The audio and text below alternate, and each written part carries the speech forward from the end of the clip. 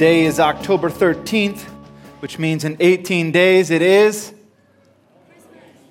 I don't know which one of you sinners yelled Halloween, but it was Reformation Day, sir. Just kidding. I actually want to talk about Halloween first. I don't remember when it was, but it was a couple years ago. I was trick-or-treating with my daughter, and I took her up to the door.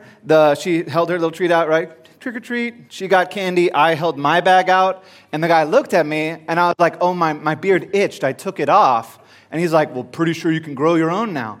And I noticed that he put one little piece of candy in mine, but my daughter got like 6. And it got me to thinking, perhaps he was right. Perhaps we should set up Halloween where when you come to get your trick-or-treat, there should be a judge's table. I'm thinking like, what's the show where there's judges? There we go. That's the one that I was thinking of. And you're sitting there and the kid comes up and they, have their candy bag out. They say trick-or-treat and you get to look them up and down and say, sorry, Captain Marvel, you are wearing tennis shoes. I needed authentic boots, bite-sized Snickers. Next one comes up. Oh, very cute, little pumpkin. You're being killed, but Dad's carrying the bag. Just one smarty. Demon who wants to steal milk. Too scary. You get an invitation card to St. John's. Now, I'd like to do that, but there's no way that it could ever work, right? Because I'm looking at some of you fellas out there, and you know good and well that if I told your daughter that she doesn't get the king-size Snicker because her costume wasn't adequate, you would come right up to my door, you'd throw down your Darth Vader lightsaber, I'd only have my Wolverine little claws, and it would just not go well, and I would have to then give her the king-size Snickers.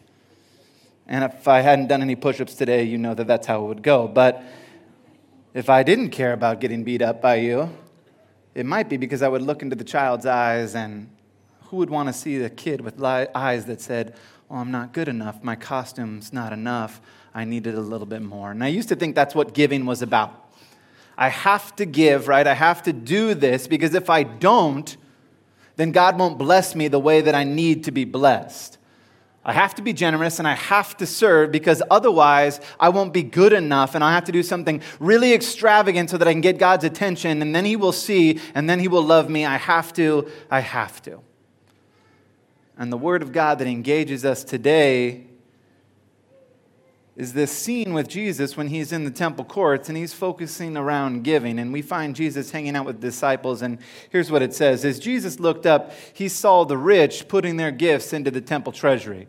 Now, I don't know if you know this, but there were 13 different boxes that you could put your offering in at the temple. And they were all for different things. This one for this sacrifice, this one for that. There was one for taxes and back taxes. And a couple years later, after you missed your back taxes again. The Gospel of Mark actually says something and leads us to believe that when the disciples saw the rich just dumping so many great gifts into the treasury, they were actually impressed. But then there was this poor widow who put in 2 very small copper coins. Now, incidentally, her contribution, that 2 copper coins, those 2 mites, was the legal minimum you could give. In fact, if you tried to put in less than 2 mites, it would be prohibited. And then Jesus says this, truly I tell you, this poor widow has put in more than all the others. All these people gave their gifts out of their wealth, but she, out of her poverty, put in all she had to live on. And so this is the part, right, where now the pastor is going to say, okay, great, so I have to give all of my money in order to get approval. Now I have to volunteer for every single mission trip and VBS. Just VBS. Don't worry about the other stuff. Now I have to come to church every Sunday. Well, if you open up your bulletin again and you look at that verse, you're not going to find the word have to here. You're not going to find a section following with Jesus explaining with an expel shed sheet. You see here, Peter, she didn't give a ton, but she did give in proportion here to her overall numbers. And scientifically, logically, this is now how you must give with the total wealth versus... No. When it comes to giving, and when it comes to serving as disciples of Jesus Christ, the phrase have to needs to be done away with. Have to happens only in response to fear or maybe even anger, right? If I don't, then I won't get, and so I now have to. If I don't give and serve, He won't bless me. If I don't give, then I won't be approved and He won't really love me. I'm afraid to serve because what do I really have to offer? I'm not even that good at doing that. I'm only doing this so that they will stop bothering me and get off my back. It's time we do away with that and we say we give and we share not because we have to, but because we must. Now you may be thinking, bro, that's just semantics, and maybe so, but it doesn't make it any less true. Because must responds to belief, responds to desire, and responds to confidence. Belief in what Jesus has done for us, desire to respond to his invitation in a way of living, and confident that he will be with us and work through us. We must give and serve because we believe that this is what Jesus did for us. We believe that Jesus did what we cannot, that Jesus gave what we ourselves could not get. The truth is that we cannot earn God's love.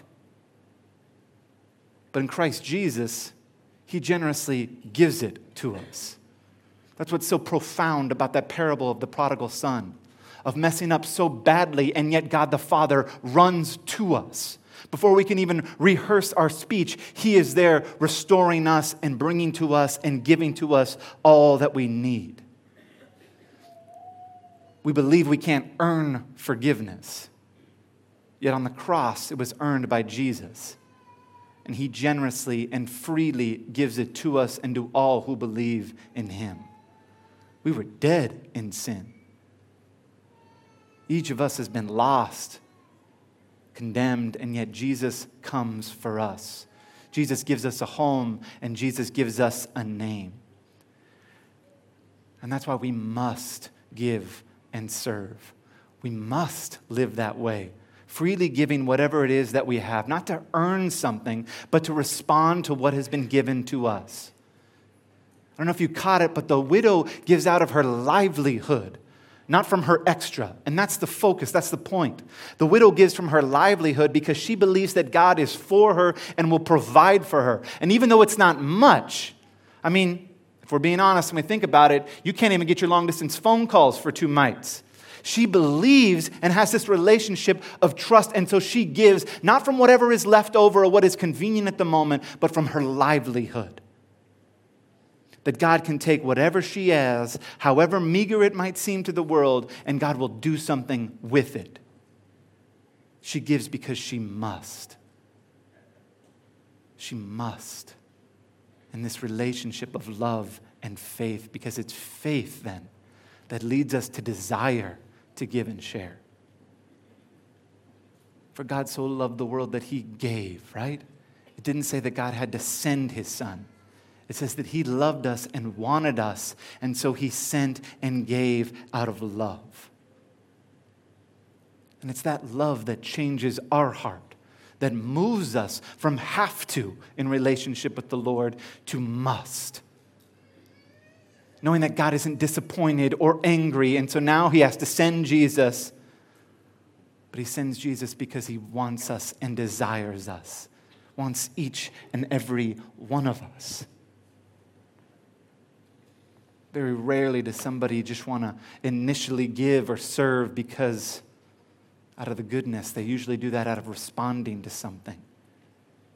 And we can't help but respond to this love that we've been given and desire to do what has been done to us for someone else. And here's the best part. How does it start? How does it start? How can I have my heart changed? How would I have a heart that is for others and a heart that is generous and doesn't sit around judging the kids who come up from my Halloween table or wondering, well, I don't know if they deserve what I have to give. Jesus gives with no strings attached and asks nothing in return. I think about my child. All my child had to do was to be born, and I loved her. I'm not loving her now in the hopes that when I'm super old, she builds me a nice little retirement home. She came suddenly, and that's what I wanted to do. All of a sudden, she was there, and I wanted to love her and give her the very best life I can. She was and is a gift. A gift not that I have to love, but one that I must. I believe that, and I want that. And I understand she's not a teenager, so that probably will change. Just kidding. It won't. I love you, Bridget, wherever you are out there.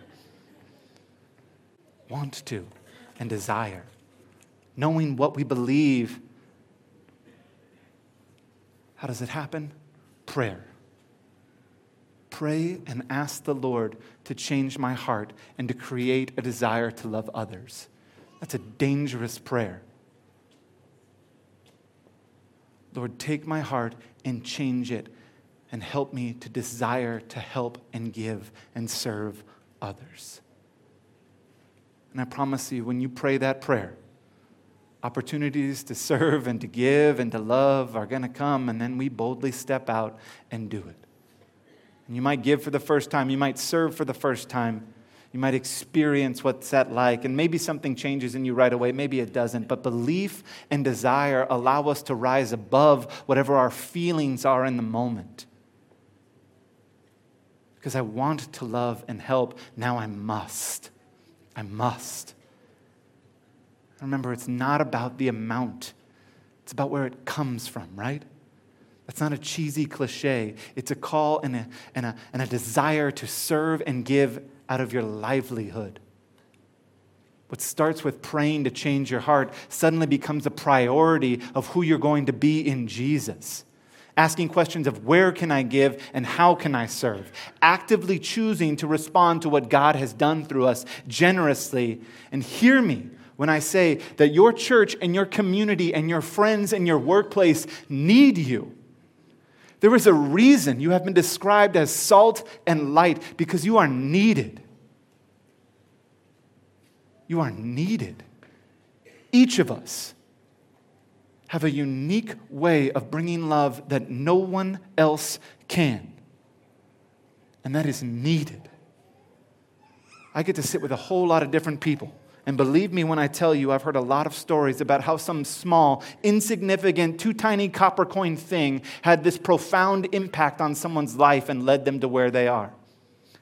How for only $50 a month, shelter and food and medicine is provided for some child in Africa.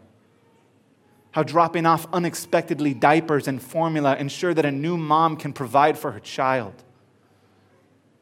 How volunteering in the youth group as the leader who was there for a student during some troublesome time has led them to be there now, to be here in church, and to be doing that again, to continuing the cycle. How sending a card to someone on their birthday lets them know that they weren't forgotten or alone. How a parent who sits and reads with their child at night makes them feel loved. How becoming a volunteer troop leader for your Boy Scouts or Girl Scouts or being a coach takes up your personal time, but it's not wasted time. How getting up early on a Saturday and painting a school or passing out food or giving blood has a lasting impact as you meet someone's basic needs of someone who can't do it for themselves and really shouldn't have to. How visiting and sitting with someone and praying with them makes a difference because they know that they are loved. We must give and share. We must be generous and bold and confident and full of faith. We must. God has done this for us, and we must do this for one another.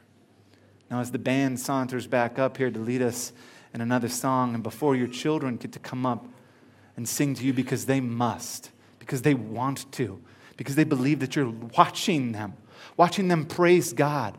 Yeah, you're watching them smile and be cute, and you get to do this. Can't do this, right? You can't stand because then the guy behind you pulls you down, and like I said, Wolverine in the claws. But you get to watch as your child does something profound. At a young age, worships the Lord from their heart. Not worshiping in order to get something from God, but worshiping because they must. And we can be constantly amazed how God has invited us into that life. A life of partnering with Him, of living and giving and sharing and loving and serving with Him. So as we sing this song about Jesus Christ, who is our cornerstone, we take a moment to reflect. Where can I give? Where can I share? Because I know and I believe what God has done for me in Jesus Christ. And I want that because I'm confident. I'm confident that God will use me to make a difference.